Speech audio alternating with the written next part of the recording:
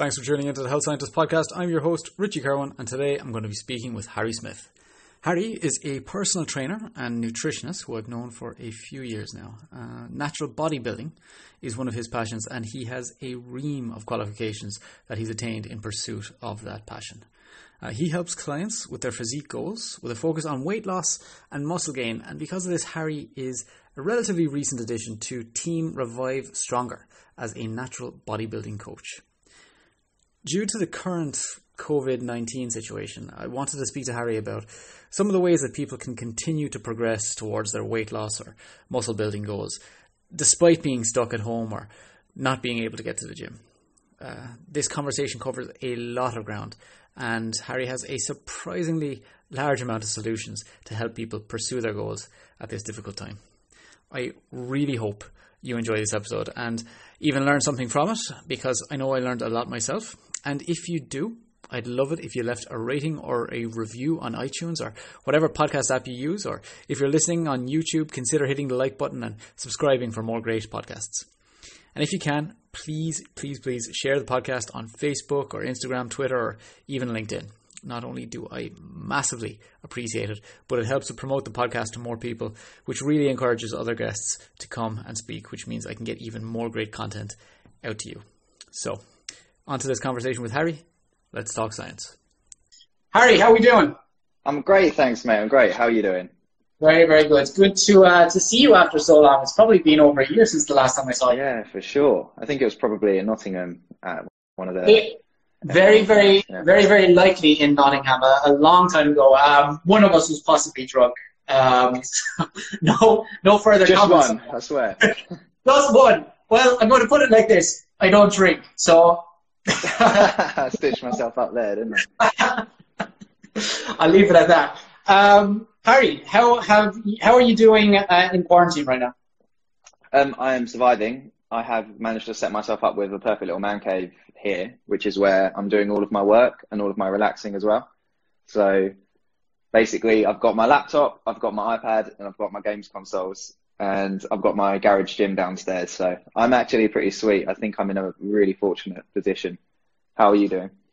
Good, yeah. I don't have a games console. I'm going to say unfortunately or potentially fortunately as well, because I don't know if I have enough self-control to stay away from it all the time.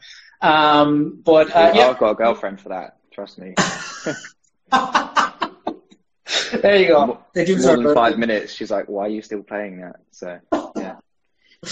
I actually, funnily enough, I did start playing a game for the first time in years on Sunday because I just wanted to disconnect completely. And it is a really, really good way to disconnect. Really, really good way to just switch the mind off and relax for a while, which I think a lot of people might need to do right now. Or some people might be doing a little bit too much from us. Yeah, I think for me, it's definitely a decompressing and disconnecting exercise, for sure. Absolutely. Just like training would normally be. Yeah, and I think it's kind of good to have a bit of a mix of both, because I've been having a lot of conversations with people lately about, so not all of our free time or our disconnect time, not all of it needs to be productive. So, you don't need to be in the gym, or you don't always need to be, working on your business or something like that. It's nice to kind of be able to do something just for the fun of doing it, Yeah, for sure. I know I get that guilt when you're not doing something productive, and then you end up doing, like you go into that vicious cycle, don't you, where you're like, I should be doing something productive right now, and you end up not enjoying the downtime that you're supposed to be having because you're giving yourself a hard time about not being productive. Yeah. A surprisingly common problem, unfortunately. Harry, just for anybody who might not know who you are, might not be familiar with your work, would you mind giving us a bit of an introduction, just who you are, what's your background, and what do you do right now? Yeah, I'll go for it. Giving your own bios is always really strange, isn't it? But anyway, so my name's Harry. As you know, you already watched the video. Richie's already introduced me. I am a personal trainer and a nutritionist, and I've spent the best part of my career, so the last 6 or 7 years, working with people in person. So that is in person for training and nutrition, but also working online with people as well for probably the last 4 or 5 years. Currently, I'm working with Team Revive Stronger, so you may or may not be aware of them, but we focus mainly on kind of working with people who have bodybuilding, natural bodybuilding and aesthetics at the top of their training priorities. So we don't really work with people for any performance goals. We have a couple of powerlifters, but for the most part, it's about getting people jacked and getting people happy. So that's the main thing. But yeah, I'd say over my career in the sort of one-to-one personal training industry, I've worked largely with what I consider to be like general population, women age sort of probably 20 to 35 who are looking to do their last diet and kind of figure out how the hell to get in shape for life rather than just another fad. So two really distinctly different demographics that I've worked with. And you've been with Revive Stronger. It's quite a recent move to join them, isn't that right? Yeah. So I've been friends with the founder and co-founder Pascal and Steve for a few years now, and I've been working with them officially since end of September. But I think it was probably a couple months before that, but I wasn't allowed to say anything. All right. Okay.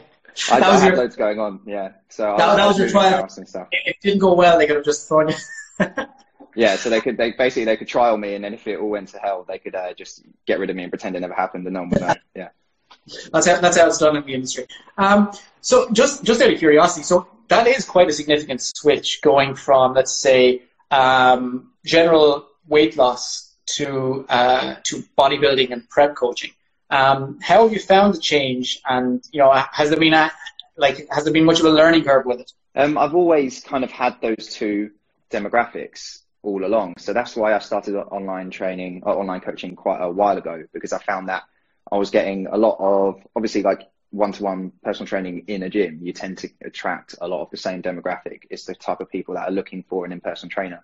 And they didn't necessarily sign up with me because of me or who I am or my merits. They just wanted a trainer, and I was the nearest trainer, or for whatever reason, I was the best choice for them. But then all along, because I'm someone who is very open about my own interest in natural bodybuilding, I've always had people asking questions and applying and asking for advice online from that side of things. So kind of almost since day one, I've had the one arm in the, like you said, like the Gen Pop weight loss coaching, and then one arm in the kind of online muscle building coaching as well. So it didn't really feel like there was too much of an adjustment phase. It felt like I just have, instead of being, say, 90-10 one way, I'm more like 50-50, 60-40 the other way now. But I'm enjoying them both equally. Like, it's like you love both groups for completely different reasons. I suppose we'll get into those reasons then.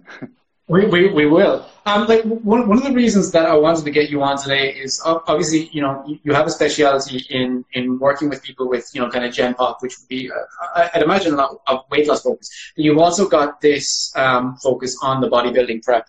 And at the moment, thanks to COVID-19, a lot of, let's say, people's bodybuilding goals may have been, somebody may have thrown a bit of a monkey wrench into the works, and they may have gotten upset about what to do. Can they continue with these goals?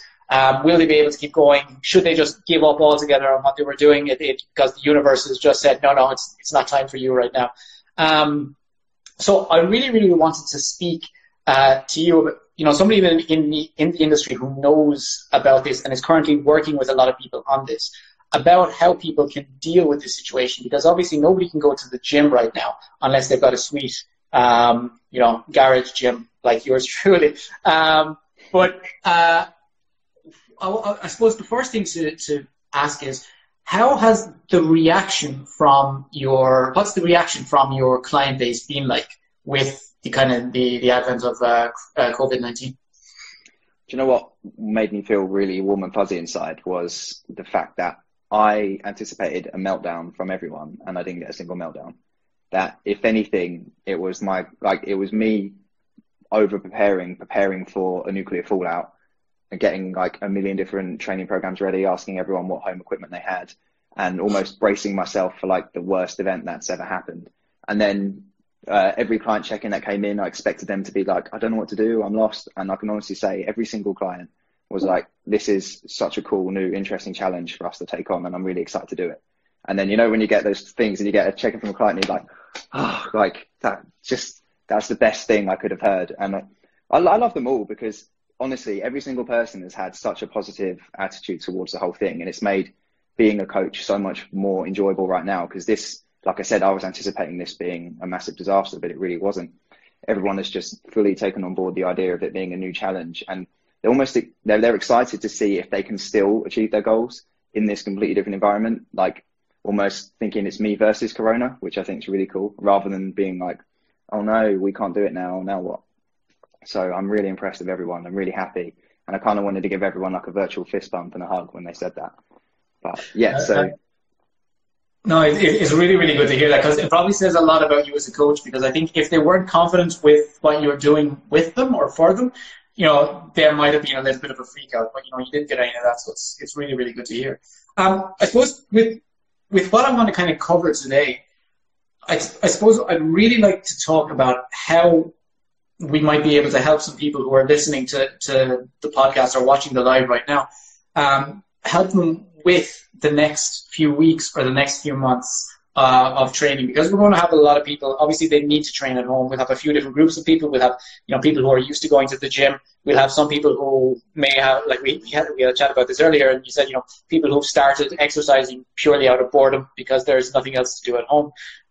So there's a lot of different kind of facets of this to cover. But the first thing I suppose would be kind of talking to people about setting some realistic goals when it comes to what they can do over the next few weeks or months. So just out of curiosity, how do you usually go about setting those kind of goals with your own clients?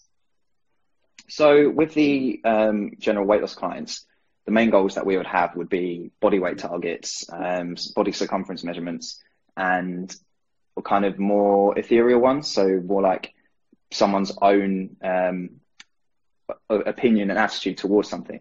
So for example, if someone used to say like have negative thoughts around food or negative thoughts around going out, if we can then change those so they now feel indifferent or positive about those kind of food environments, then that would be kind of a success as well.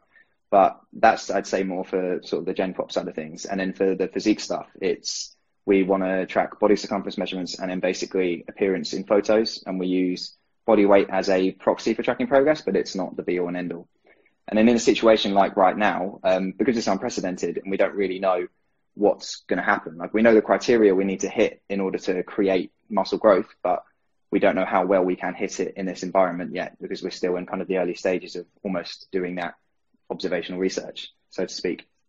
So for those people, at least, we kind of set the goal of weight maintenance. We assess what weight maintenance is, and then we'll push them into, depending on whether they were, say, in a prep or in a muscle building phase.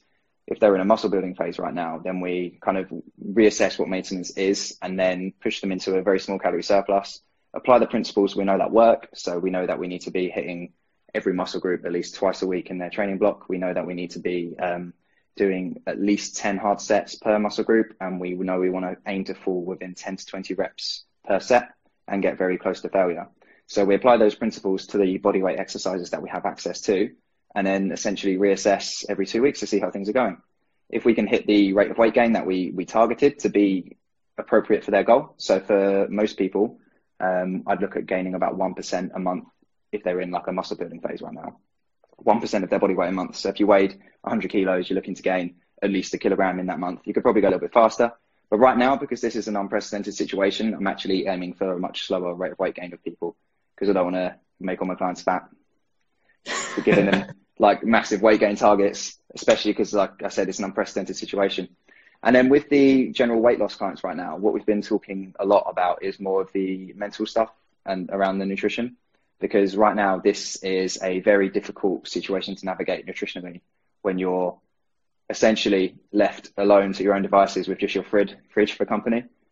So all the food that you panic bought, even the stuff that you wouldn't normally buy, like a lot of clients have kind of said, like if they have kids, then they've bought almost like a few weeks worth of the kids' like treats. But then now you're very aware that there's like 35 chocolate penguins in the cupboard versus before. And also motivation has taken a big dip now as well. So the main things we're focusing on goal setting wise is to push people back into a really good routine, come up with strategies for avoiding eating all the food right now, and then clearly identifying new things to focus on for progress proxies. Like I said, like the slower weight gain targets than usual, the visual pictures, and the attitudes towards being in a particular food environment and that kind of thing. If we focus on, let's say, on the weight loss side of things right now, because I really, really want to get into training as well, but if we focus on the weight loss side of things, so you mentioned a couple of things where people's food environment has changed a little bit in that, people are probably experiencing a lot more boredom. When people are bored, they bored and eat, unfortunately. They're also in an environment where, some houses have stocked up, like you said, with a lot of food. So the food is always there. It's always tempting, especially if you're bored. And you said that there's a big drop in motivation. So how do you go about tackling each of those individually? Or where's your first point of attack when it comes to kind of helping people with that? The first point of attack is essentially just giving people the time to let their hair down. Like 1 week of not having a panic, but 1 week of just not having a nutrition goal is perfectly fine. 1 week of letting people figure out what their bearings are and that kind of thing. And then just letting them know that's okay as well. Because I've had a lot of clients have in their check-ins, they've said in hindsight that, I didn't tell you last week, but I really went off the rails nutritionally, but I didn't want to get in trouble for it. But this week they've come clean about it, because my attitude towards them was that if you have gone off the rails, it's absolutely fine. This is like a totally new situation. No one's expecting you to still adhere to your diet when you've just found out that you've got to close your business for like 3 months or whatever. But now that's behind you. Kind of the original emotional situation there has kind of dissipated a bit, and you're able to think a little bit more clearly. Now we're going to put together a new routine and then figure out how we can, if we need to change your goals, we'll change them to be more appropriate right now. If we've got the same goals, we'll create a new routine based on your new environment that will get you to the goals that you want to get. And I'm a big fan of, it's not because I'm a lazy coach, but I'm a big fan of getting clients to come up with their own routine rather than making it up myself.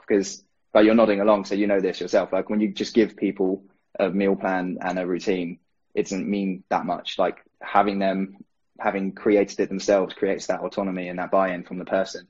And they know their routine a hell of a lot more than we can ever know it. So getting them to make it themselves, I think, is a big, big part of it. And then just letting them know that it's okay to have slip-ups right now, and then reduce. Say someone's goal was to lose, 10 kilos by June. We would then say, how about we shift the goals? So we're now looking to lose 5 to 10 kilos by June rather than 10 kilos by June, because this is an unprecedented situation. Like I said already, we don't know how it's going to go. We know it's a more challenging environment than you're used to. So we're just slowing down and we're widening the goalpost and slowing down the speed at which we're trying to achieve it. So essentially, if we had a target that was this big, I've just made the target this big. I like that. I think helping people be a little bit more realistic with goals, possibly reassessing goals right now, depending on their capacity to achieve those goals, is a really, really good option. Because when everything is going perfectly, even when everything is going perfectly, it's difficult to achieve certain goals. And then when we're in a situation like the one we're in right now, where there's a lot of uncertainty around, it does make or potentially make them a little bit more difficult to achieve. And I'm saying that very, very general. I think that there's probably some people who are thinking right now, wow, this just has made my goals a hell of a lot easier. So like some people might have a home gym, for example, and the only issue they had was not having enough time. Maybe they've got their time now. But I think for the majority of people, this has added a layer of complexity to whatever their physique goals might have been. So that's kind of like reassessing people's goals and kind of helping them with the motivation. One issue that people are constantly bringing up with me is the kind of almost overbearing presence of food in close proximity. And I'm wondering how you kind of deal with that with people, or how you help them deal with themselves. I've jokingly made a video of a client where I grabbed a pack of biscuits, just threw them out the window, and then shut the window and locked the door. And but yeah, that's not that useful advice. But the general gist of it is, if you can remove the food from your environment, then do so. And then also, when you are doing your shopping, because we're encouraged to shop less frequently, obviously shopping less frequently means you have to buy more food at a time. Only buy the food you would normally have bought in the first place. So just because like, what was it that sold out first? Pasta and toilet roll. If pasta wasn't a staple of your diet anyway, you had no business stocking up on it in the first place. And we're lucky enough to live in like the Western developed world, where our food supply chains are for the most part uninterrupted. So we don't need to be stocking up on like the really long life foods, at least right now, at least. So for that part, try and stick to the normal food you'd buy. And then for most clients, I've actually recommended not necessarily recommended, but said it's okay if you want to get some foods out of your system for now. Not encourage a binge by any means, but I'm saying, like, look, I know you love chocolate, and I know we limited that particular food for your last 3 months of dieting. go and have a bar of Galaxy or Dairy Milk, whatever it is now, and then just kind of accept that like this is a kind of a treat you're allowing yourself temporarily, because we now want to resume your diet at least some of the intensity that it had before. And then from there, I've actually been decreasing people's food palatability, because if your fridge has only got celery, tomatoes, garlic, cloves, and I don't know, potatoes in it, like that's a lot less likely to play on your mind, versus if you know that you've got let's say like Muller Corner yogurts, and you've got loads of tasty cereals, there's ice cream, there's chocolate bars, there's like chicken wings, all that stuff, and pizza in the freezer. All that stuff is gonna because it's so much more palatable, it's gonna, if you think of like a food spectrum from boring and zero palatability even to amazing and high palatability, the stuff at this end of the spectrum will always occupy more mind space than the stuff, for the people listening, there's like, yeah, big spectrum. On the left-hand side, we've got low palatability foods, so basically boring vegetables. And then on the right-hand side, we've got high palatability foods, so like chocolate, crisps, pizzas, that kind of thing. That spectrum is always going to be the same way, where the stuff on the left occupies next to no mind space at all, and the stuff on the right occupies a hell of a lot of like mental space. So I've been encouraging clients to try and purchase as many of their kind of dietary staples from the left end of the spectrum rather than the right end of the spectrum, and trying to get their carbohydrates from the most boring sources possible to reduce the likelihood of overeating, and to generally just not buy things like peanut butter and Nutella and stuff like that, because that jar is not going to last in Absolutely. that situation. I think so. You know, as much as we talk about like the intricacies of nutrition and how people can, you know, use it to their advantage, and how much we talk about flexible dieting, I think controlling somebody's environment, food environment, especially at home, is one of the simplest and most effective ways for somebody to let's say free up that mental space, because like you said, people do, it does occupy a lot of people's minds if they know something, you know, hyper palatable is there and easy access in the home. And just because something is lower palatability doesn't mean it has to be completely boring or tasteless. Like, you know, you can make a very, very tasty and satisfying meal. It's just, you know, probably not going to be a Nutella topped pizza or something like that, you know, which we would all pizza, yeah. Right. So, okay, let's say, think about your motivation, think about your goals, reset your goals, think about controlling your food environment, and then that's focusing on kind of the weight loss side of things. If we think about, like, I think one of the major concerns that a lot of people had was that they wouldn't be able to exercise anymore. And when people feel like that they can't exercise the way they're kind of used to exercising, it's almost an excuse to stop exercising entirely. So if we talk about people who are trying to put on muscle and to gain some lean mass in the next couple of months, what way do you kind of start the conversation with your clients about what they need to do and what they need to achieve and what's realistic for them? I've said to everyone, so I'll basically get a baseline for what their current situation is like. If they are, like most of us are, just stuck at home with nothing to do except watch Netflix and play video games, then I have pitched to a lot of them, because a lot of the guys I work with online, and women as well, training is their bae. Like, it's the thing they care about above all else. So I've said to them, how would you feel about training twice a day, for a lot of people? And I'd say half clients jumped on it and they're like, this is a really cool idea. Like, I've always been curious about whether training twice a day is actually viable, or if it leads to more gains or not. But I've never had the time. So I've said, well, let's make training, obviously beyond the important stuff, like making sure your finances are in line and you're helping your family and stuff. But I'm like, let's make training a higher priority than it ever was before. And then for a lot of people, we program twice daily training sessions, where that's not as crazy as it sounds. It's not like you're doing like a full chest workout in the morning and a back workout in the evening. It's more like you get a little bit more volume done, but you do a little bit less in every session. So basically, if a normal training session might be, at least at home, some kind of pull up on, I don't know, like a cross member of like your house, and then say a feet elevated press up, and then maybe you would then do some like banded upright rows or some banded bicep curls, and then like bodyweight tricep extensions. You would just split it up, so you do all the compounds in the morning and then all the isolations in the evening.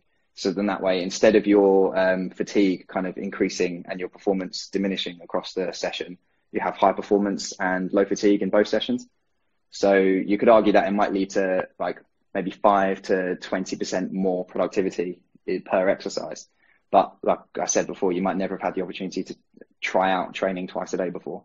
So that's one thing we've done, is try and make training like a bigger priority than it was. And then the other thing is kind of said, let's not try to copy and paste your gym workouts into your house, because that's just going to lead to you feeling frustrated and feeling like things are ineffective or less effective. So with most clients, I've completely redesigned, well, all clients, I've completely redesigned all of their training blocks to make use of things they actually have access to. And then I've kind of got out my dusty tomes of bodyweight training from back in the early days when I qualified as a PT, and I've added loads of new exercises for clients to focus on, but deliberately adding exercises which I know that client hasn't done before. Because like, even if we take, say, barbell bench press, for example, if you have never done a barbell bench press before, and then all of a sudden it's in your program, there's probably 3 to 9 months of progression in that exercise, where to start with, you're going to be learning how to do it. You're not necessarily going to be growing muscle. And then once you learn how to do it, you'll get better at the movement and then be able to apply more force and get more gains. That still applies with all of the bodyweight exercises too.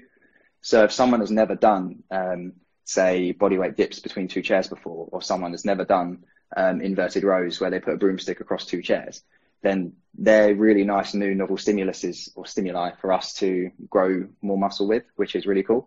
So I've kind of encouraged people to think about all the new cool things that we're doing and the months of progression we have ahead of us, rather than the barbell that they were in love with like 2 weeks ago.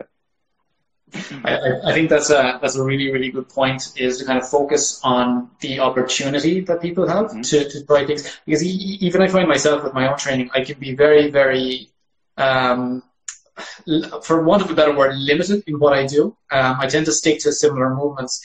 And this whole situation has kind of thrown me or forced me into thinking outside the box and trying new things that I have either never tried before, or just haven't tried in a few years. So yeah, I agree. And I think, I don't know about you, but probably not in your case, just because you have a home gym. But I know that my first week of trying home workouts, I was in absolute bits. Like, I was in so much pain from things that I didn't think would cause me pain at all. And I think it's just the new movement, and then just kind of feeling like a newbie with some new workouts. Yeah, I did for the first week of like UK lockdown. I had so much to do that I thought, I'm not going to bother training in the garage this week, so I'm not going to do any like barbell movements, and I'm actually going to do the workouts that I prescribe my clients. And if any of them are watching this now, they will be laughing, because I underestimated how difficult the workouts were, just like you did. And I programmed people like 3 to 4 sets of a lot of the bodyweight compound exercises. And then I actually did a couple of the workouts live myself. And then in the middle of the workout, I was just like, this is way too hard. Like, I'm going to cut all those sets in half. So for most people, their first check-in was me delivering the program saying, here you go, 4 sets of split squats, 4 sets of deficit push-ups. And then like 2 days later, me going, I'm really sorry, 2 sets of Bulgarian split squats, 2 sets of push-ups, because I was there myself completely crippled, because I tried out a lot of the workouts I programmed, and was like you, I was humbled very quickly by those workouts. And that made me really excited about them too, because and all clients were reporting that they'd been, say, I even had clients messaging me saying like, I did my leg workout on Friday, it's now Wednesday, I still don't think I'm recovered enough to do the next leg workout, can I skip it? And I'm like, absolutely. But I never get that from people when I program their workouts, like using barbells and dumbbells and stuff, or at least very rarely. So it's really cool to see like people who are these are experienced guys as well, like guys who have done bodybuilding shows or personal trainers themselves, and they're saying like, the bodyweight split squats ruined me, can I have an extra rest day? So yeah, it is effective. So obviously at the start, it is going to be very, very tough. Just like anything, there's going to be the learning curve that comes with learning a new movement. And there's going to be just like the initial muscle pain that happens as well. But I think people will get to a point that once they're used to them, they'll be very, very, they'll be focused on how they can progress with those exercises. And especially if we're talking about people who are in the bodybuilding sphere of things, where they're trying to continuously push themselves, they're trying to add weight, they're trying to add more volume to their workouts, to kind of continuously strive to get bigger and stronger. what are some of the kind of techniques that you recommend people use to help with that, to increase the intensity that people are looking for, and to help people with progression as we go through this? When you ask about like a bodybuilder these questions, they're literally like, yeah. So supersets, everyone knows, well, people should really know what a superset is if they are interested in training. And we've got a lot of options here regarding supersets specifically. So you could do antagonistic pairing. So you could pair your pushing exercises with pulling exercises. That generally works better for time efficiency. But if we're trying to, say, make exercises that individually aren't hard themselves, we're trying to make them harder, then I would use sort of, say, muscle supersets or compounded supersets. So pairing two quad exercises together. So perhaps doing Bulgarian split squats straight into bodyweight squats, or maybe even something like a slider leg curl, you know, where do you know what I mean by a slider leg curl? Where you have your feet on. But if you want, I think, feel free to explain any of these movements to people as well. I think it would be really beneficial. So what I've had a lot of clients doing is using like a sort of floor dusters and putting their feet in the loop where they would normally attach to the broom, and then sliding, like essentially elevating your hips and pulling your heels in. So you're replicating a leg curl movement, but doing that before doing, say, a single leg deadlift or something like that. So you're compounding, doing like two hamstring exercises back to back or two quad exercises back to back. Whereas our traditional training might have been like you do all of your squats and then you rest, and then you do all of your leg extensions and then you rest, etc., etc. We go leg extension, squat, rest, leg extension, squat, rest. And what I mean by leg extension in this case could be something like a sissy squat. So I feel like I might as well demo a sissy squat. So a sissy squat is the one, you can't really see it, but it's where you would slowly drop your knees down to the ground, stretch them out, and then straighten yourself back up. So you essentially replicate a leg extension movement, but imagine the ground is the roller that you would normally lift up, and almost like an inverted leg extension. So a lot of supersets like that, and they're called pre-exhaust supersets. So pre-exhausting a muscle is doing an isolation exercise first before moving on to a compound. Because we know, like, if you can squat, say, I don't know, 120 kilos for 10 reps, then for you to hit failure with bodyweight squats, it might well take you like 150 reps. And then by that point, you're either going to be bored, so you're going to convince yourself that you failed, your quads are going to have cramped because you burned through all your glycogen, or you're just going to cardio yourself out of the set. Like, we've all been there where, especially in the early days of PT, where we program these silly workouts and think they're effective, and you try it, and then before your quads even get taxed, your lungs are exploding. So we don't want that to happen. So in that instance, we would do things that, say, the easier exercise prior to the harder one, or even the other way around, just pairing exercises like that. And regarding progression in the long term, because that is a big issue right now, or at least people perceive it to be a big issue, but we're forgetting. So if we take a barbell bench press, think of all the variations of bench press you can do there. So you can go for a close grip bench press, you can go for a wide grip bench press, you can go for paused presses, you could go and do some kind of JM press where you do like a hybrid with a skull crusher. You could go super wide, you could do incline variants. We have all those options as well with the bodyweight ones. So if we take a push-up, you could have the standard push-up where your hands are just wider than shoulder width. You could go nice and close to replicate a close grip press up. You could go nice and wide to replicate a wide grip bench press. You could elevate your hands to create a deeper stretch. You could elevate your feet. You could elevate your upper body, so you're hitting more of a decline. So we have just as many options, and the same with the leg exercises as well. So if we take a split squat, you could do a standard split squat where you have your back foot on the sofa or something like that. You could then jump forward, so you have a much wider stance split squat. You could go much closer, so you have a very close stance split squat. It's a really hard word to say, very quick. You could do very, very slow eccentrics. You could do very, very forceful concentrics. You could do like 1 1/4 reps. So you could do one training block where you, say, have a standard split squat for 4 to 6 weeks. And then in the second one, you could elevate your front foot and your back foot. And then in the third block, so we're now talking, this is around 10 weeks post lockdown now. You could then do, where was I going? My mind has run away from me. You said 1 1/4 reps. Yeah, that was it. Yeah, and then for your third block, you could say, instead of going all the way down to do a knee touch on the floor and all the way up again, you could go halfway down, back up, and then all the way down. So you're vastly increasing the time under tension there.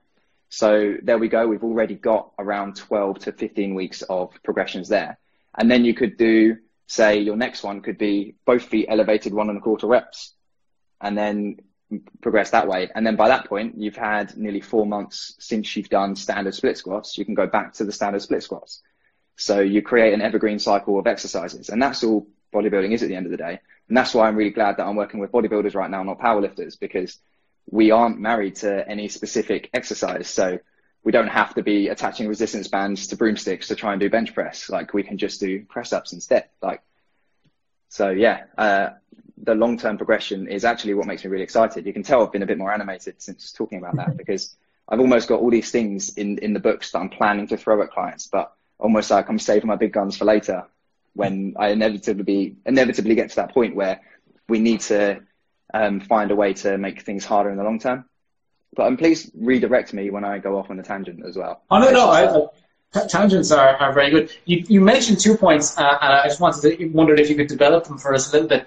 So you mentioned time under tension, and you mentioned eccentric movements, and I was wondering if you could kind of give a little bit of explanation of what those are for people and how they might be able to implement them in their own training.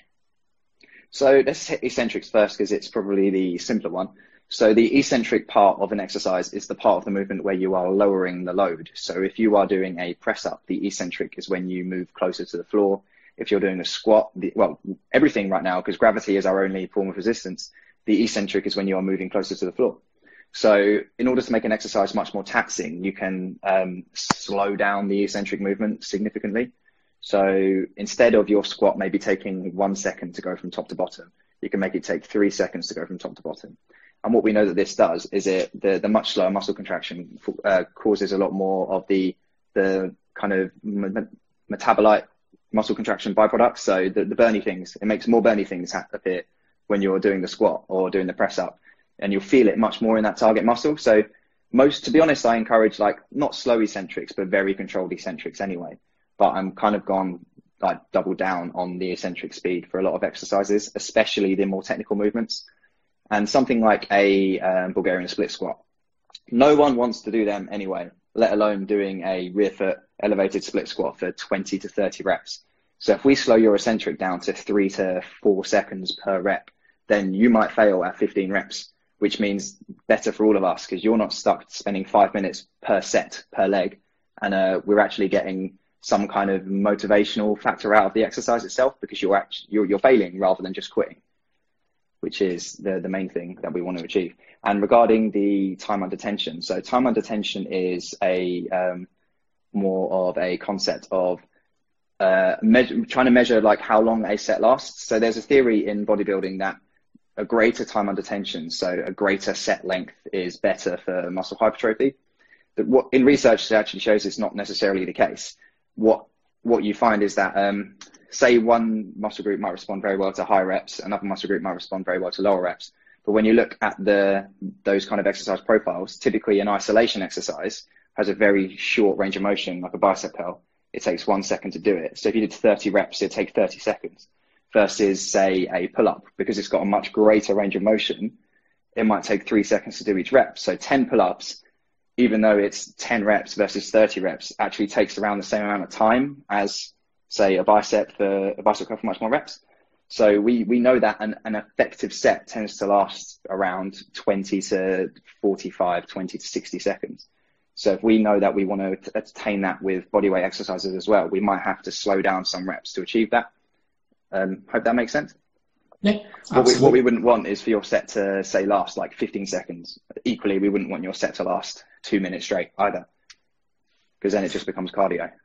And the thought of a set lasting 2 minutes is it literally sounds like the thing of nightmares for me. I think the only exception is high rep leg presses, because they're completely disagree.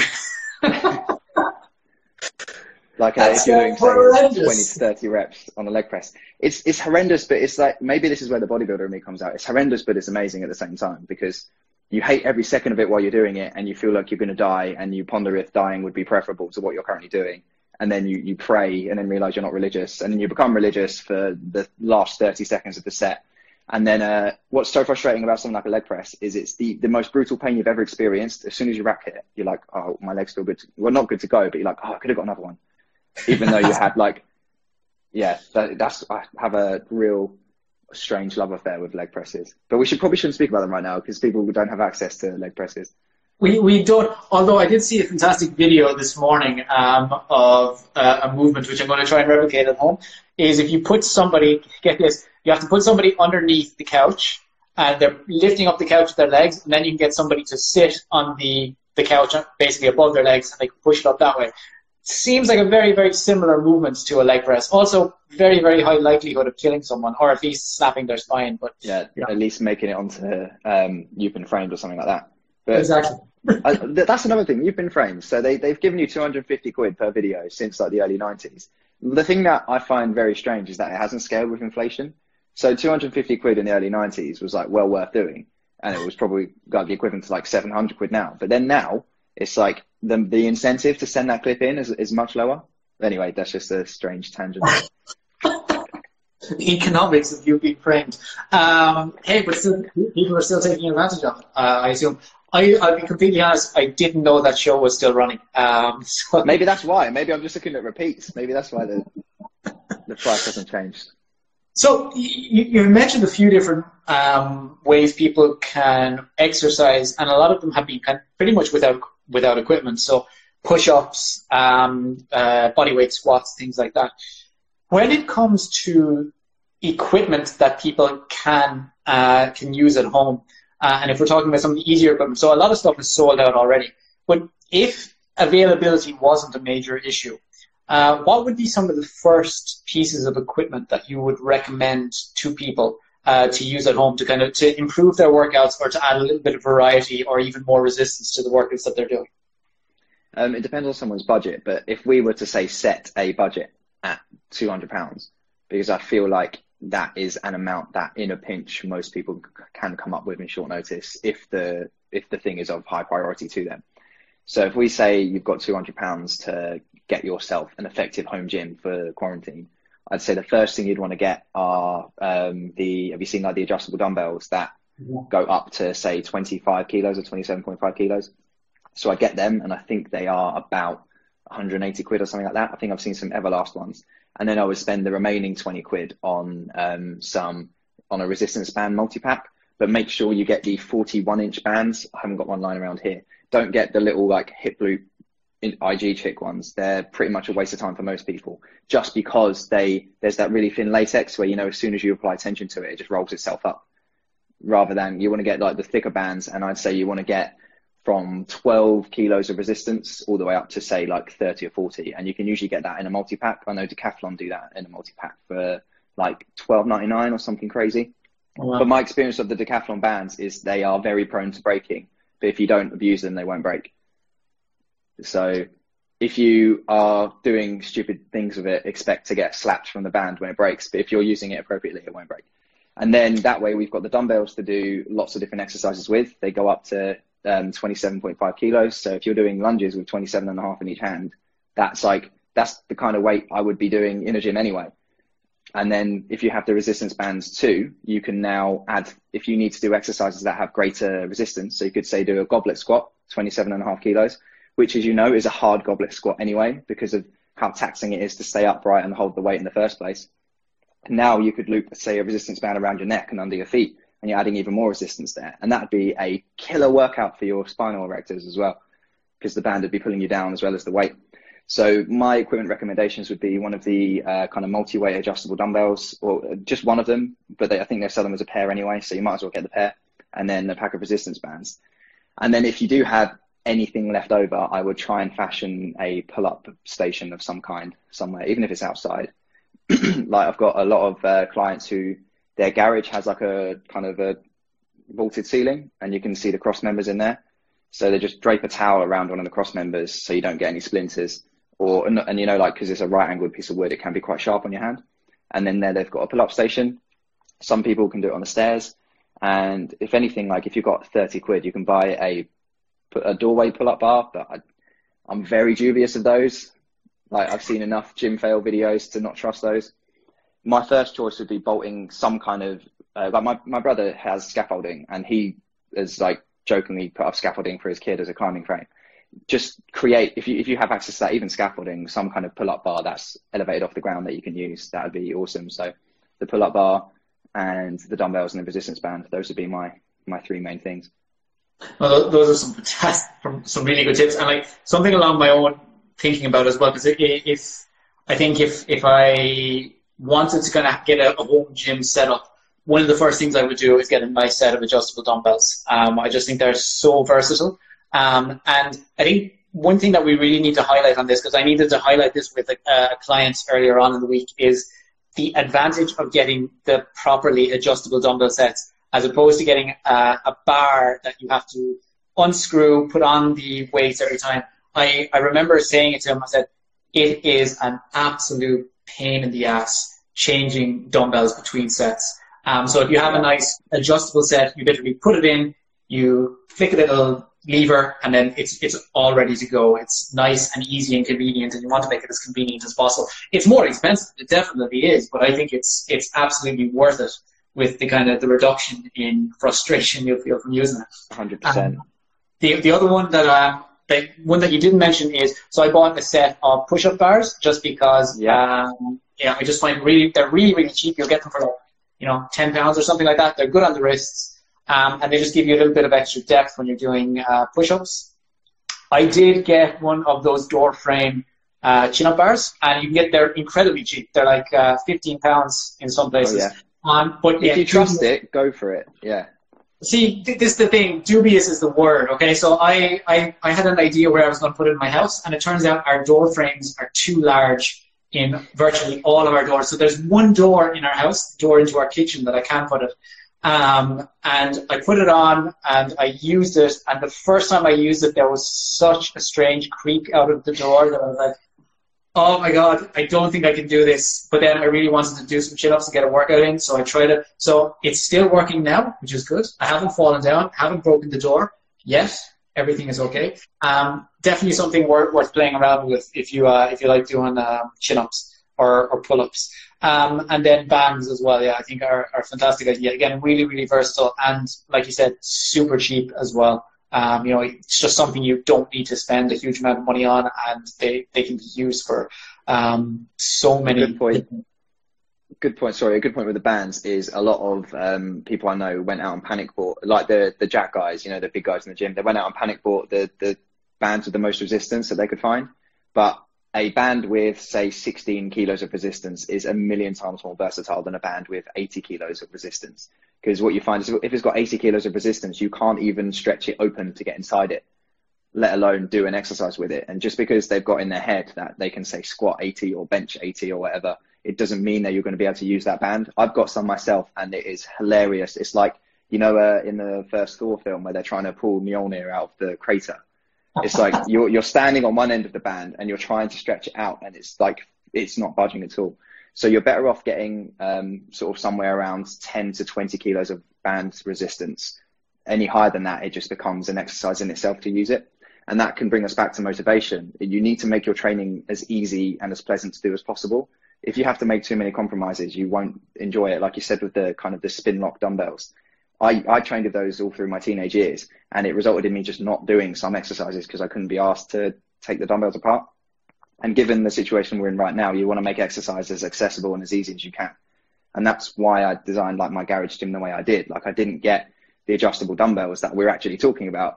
I bought a rack with dumbbells on it because I knew for myself and my own sanity, like given the option of having to fiddle with dumbbells or just pick up a 5 or pick up a 10 or pick up a 30, I'd much rather do that. But obviously I'm a trainer, and that's my highest priority is the quality of my gym equipment in my garage.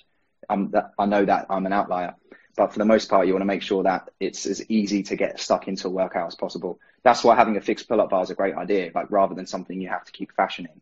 Or like the dumbbells, like having dumbbells where it's just a few clicks away from having 20 kilos or 10 kilos, rather than, especially, those spin lock collars, they're such a pain, aren't they? You do that thing where you're just slapping it, trying to unspin it over and over and over again, especially on the bars where the collar's like this, the sleeve's like that long, and then you've got the collar there and you're like spinning it all the way along. Yeah. And that you'll look at it, and if you didn't put it away last time you used it and say it's got 40 kilos on it and you need 5 kilos, you're just going to be like, oh. I know. And I think it just goes for everything with nutrition and training. The easier you make it, or like the easier you make it for yourself, the more likely it's going to happen. And that comes back down to the food environment that you were talking about, like, making it easy for you to stick to whatever your goals are and whatever your diet plan is. Not having food in the house makes it easier for you to stick to your goals. Having equipment that's easier and faster and more convenient to use makes it more likely that you're going to do your workout and get a good workout out of it and get towards your goals. And I suppose that's a major advantage of having, working with a professional like yourself, is that, you have all of this experience in the past. You've had to deal with spin lock dumbbells, and, you can advise people straight away and say, look, do it this way, and it'll make things a hell of a lot easier for you. One thing, just before we finish up, I want to talk about is, so obviously for a lot of people, I think their overall activity levels are probably going to drop now just because we can't be outdoors. I know mine has, because I used to cycle to work, for example, and that was my form of cardio during the week, and that's gone now. Have you any recommendations for people, one on how they can kind of increase their activity throughout the day while they're at home, or anything that they should be doing from a nutritional perspective to kind of try and, let's say, prevent themselves from gaining weight in the coming weeks?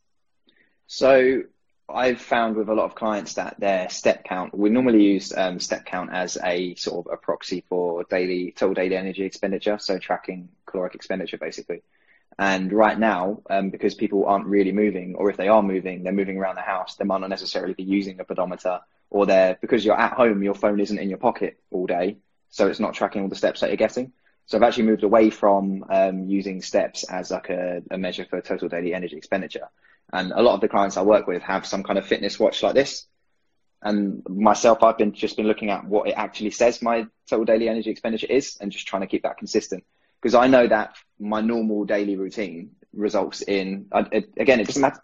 These things aren't that accurate, but they're consistent. So according to this, my total daily energy expenditure is around 3,000 a day. So I just do whatever I can to try and make it consistently fall around 3,000 a day. I'm lucky enough to have a exercise bike at home. So I've been using that just to top up. So for 30 to 60 minutes a day, just to do it enough to boost the activity up. But what I've recommended with a lot of clients is that they use a skipping rope or something like that to try and get their activity up, just get their heart pumping. Even if you can't buy one, you can make one out of, like, if you have a clothesline outside and you care more about your gains than you do about drying your clothes, then just cut that up into an appropriate size. You don't even have to have handles. You can just tie a big knot in it and hold the knot when you use it. And I've even got one client who has been walking up and down the stairs. He lives alone, so he's not like pissing anyone off, and he lives in a house, not a flat. But imagine if he did live in a big block of flats, there's no reason, because of like fire safety regs, they're actually in their own concrete shafts, so your neighbors won't actually feel those vibrations, or at least they shouldn't. So there's no reason why you can't say, if you're not allowed out, at least walk up and down your steps to try and keep your activity higher there. But for the most part, it's be mindful of the fact that you are super inactive, and don't underestimate how low your maintenance calories can drop during this time. Because if you literally, like me, I haven't moved from this chair yet today. So according to this, I've only burned 1,200 calories, and it's 2 p.m. So if we continue, so if it's 1,200 and I've been up since 6, so I'd be lucky to hit 2,000 by the end of the day if I don't move. Whereas my appetite would quite easily have me consuming 2,500 to 3,500. So if we were to extrapolate that over the next 6 months, that could lead to me potentially gaining around 1 kilo a fortnight. When you think about it like that, that's quite scary. So from that instance, you'd want to make sure that you're moving as much as possible. And then from a calorie perspective, I've actually moved a lot of clients away from tracking calories right now, because I think that it's at least I'm finding it more stressful myself to try and track calories. So I felt like if I'm finding this more stressful, then clients probably will be too.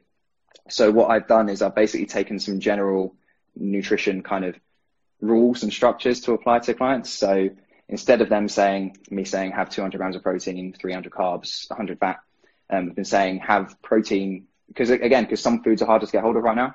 Have protein 3 times a day, have carbohydrates once a day or twice a day, and then don't deliberately add fats to meals or only add fats to one meal. And then depending on the client, we adjust those recommendations. And then for the most part, I found that people were responding very well to having that kind of structure rather than a calorie one. And then it's better to err on the side of eating less than eating more right now. And if you track your body weight 3 or 4 times a week as well, you'll get an indication as to whether you're going up or down. And essentially just move from there. Like it's like we said right at the start of the call, like the main goal with clients right now has been assessing what their new maintenance calories are. And then that requires some level of consistency. And I find I get more consistency from a client when they are, say, just following those general rules of like 3 protein a day, 2 carb a day, 1 fat a day, rather than the calories. Because even if someone tells you they've eaten 1,800 calories, when they're sitting at home with 35 penguins in the cupboard, like, have they really eaten 1,800 calories, or have they just only tracked 1,800 calories? Whereas the tracking portions, I tend to get more reliable data at the moment, where someone's like, oh, I only had carbs once. I had porridge in the morning. I didn't have them again. I go, did you have any biscuits or something? Like, oh yeah. Then you had carbs twice. So I think that's a really good idea, in that, you know, we people will need to reassess how much they can eat. And even if somebody's not tracking calories, which again, I think, you know, it is a perfectly viable option now, not to track them, because, you know, people are dealing with a lot more stress and anxiety. I think making judgments based on how somebody's progress is going from a weight perspective, or potentially even from a circumference perspective as well, it's really, really useful, because I think if you've got that metric where you can say, okay, weight has been consistently going up the past couple of weeks, maybe I'm eating too much, maybe I should cut back a little bit. And I think that's an easy way of doing it. And then once you see that weight is going down, you know you've hit the right spot. You may need to change that again in a few weeks, but that's perfectly normal. So yeah, those are some really, really good points that people need to bear in mind. Harry, this has been a super useful conversation, and I really, really think that people are going to get a lot of benefit from this. And I don't want to take up too much of your time already, because, you know, you've been really, really generous with it. But for anybody who wants to kind of find out more about you or to follow you, what's the best way to do that? I'm most active on Instagram and in all the like Revive Stronger associated groups and stuff. So the Revive Stronger membership site, the Revive Stronger Facebook group. That's where you'll find me ranting the most about anything, and probably speaking about Netflix TV shows and the latest book I'm reading. But yeah, Instagram will be the best place to find me. So if you're listening to this live, you can just tap on my name. But if you're listening to the podcast, then it's Harry Smith _health is my name. Harry, thank you so much for taking the time to speak with us today. I really, really appreciate it. And I would love to have you back on this at some point in the future. And hopefully we'll all survive the emergency right now and be able to do that. Yeah, thank you, Richie. I really enjoyed it. Thanks for your time as well. All right, man. Have a great rest of the day, okay? You too. Thanks, everyone, for listening. Thank you so much for tuning into this episode of the Health Scientist Podcast. I really hope you've enjoyed and maybe even learned something from what we've spoken about today. And if you did, I'd love it if you could leave a rating or a review on iTunes or whatever podcast app you use, or maybe even share a link on social media, in your Instagram stories, Facebook, Twitter, even LinkedIn. It really helps spread word of the podcast, which means I can continue to get great guests to speak about different topics in health, which means more content for you. It really means a huge amount to me personally too. If you ever want to watch one of the podcasts live or ask questions to any of the guests, you can do so by following me on Instagram at @BMoreNutrition. That's at @B_more_nutrition.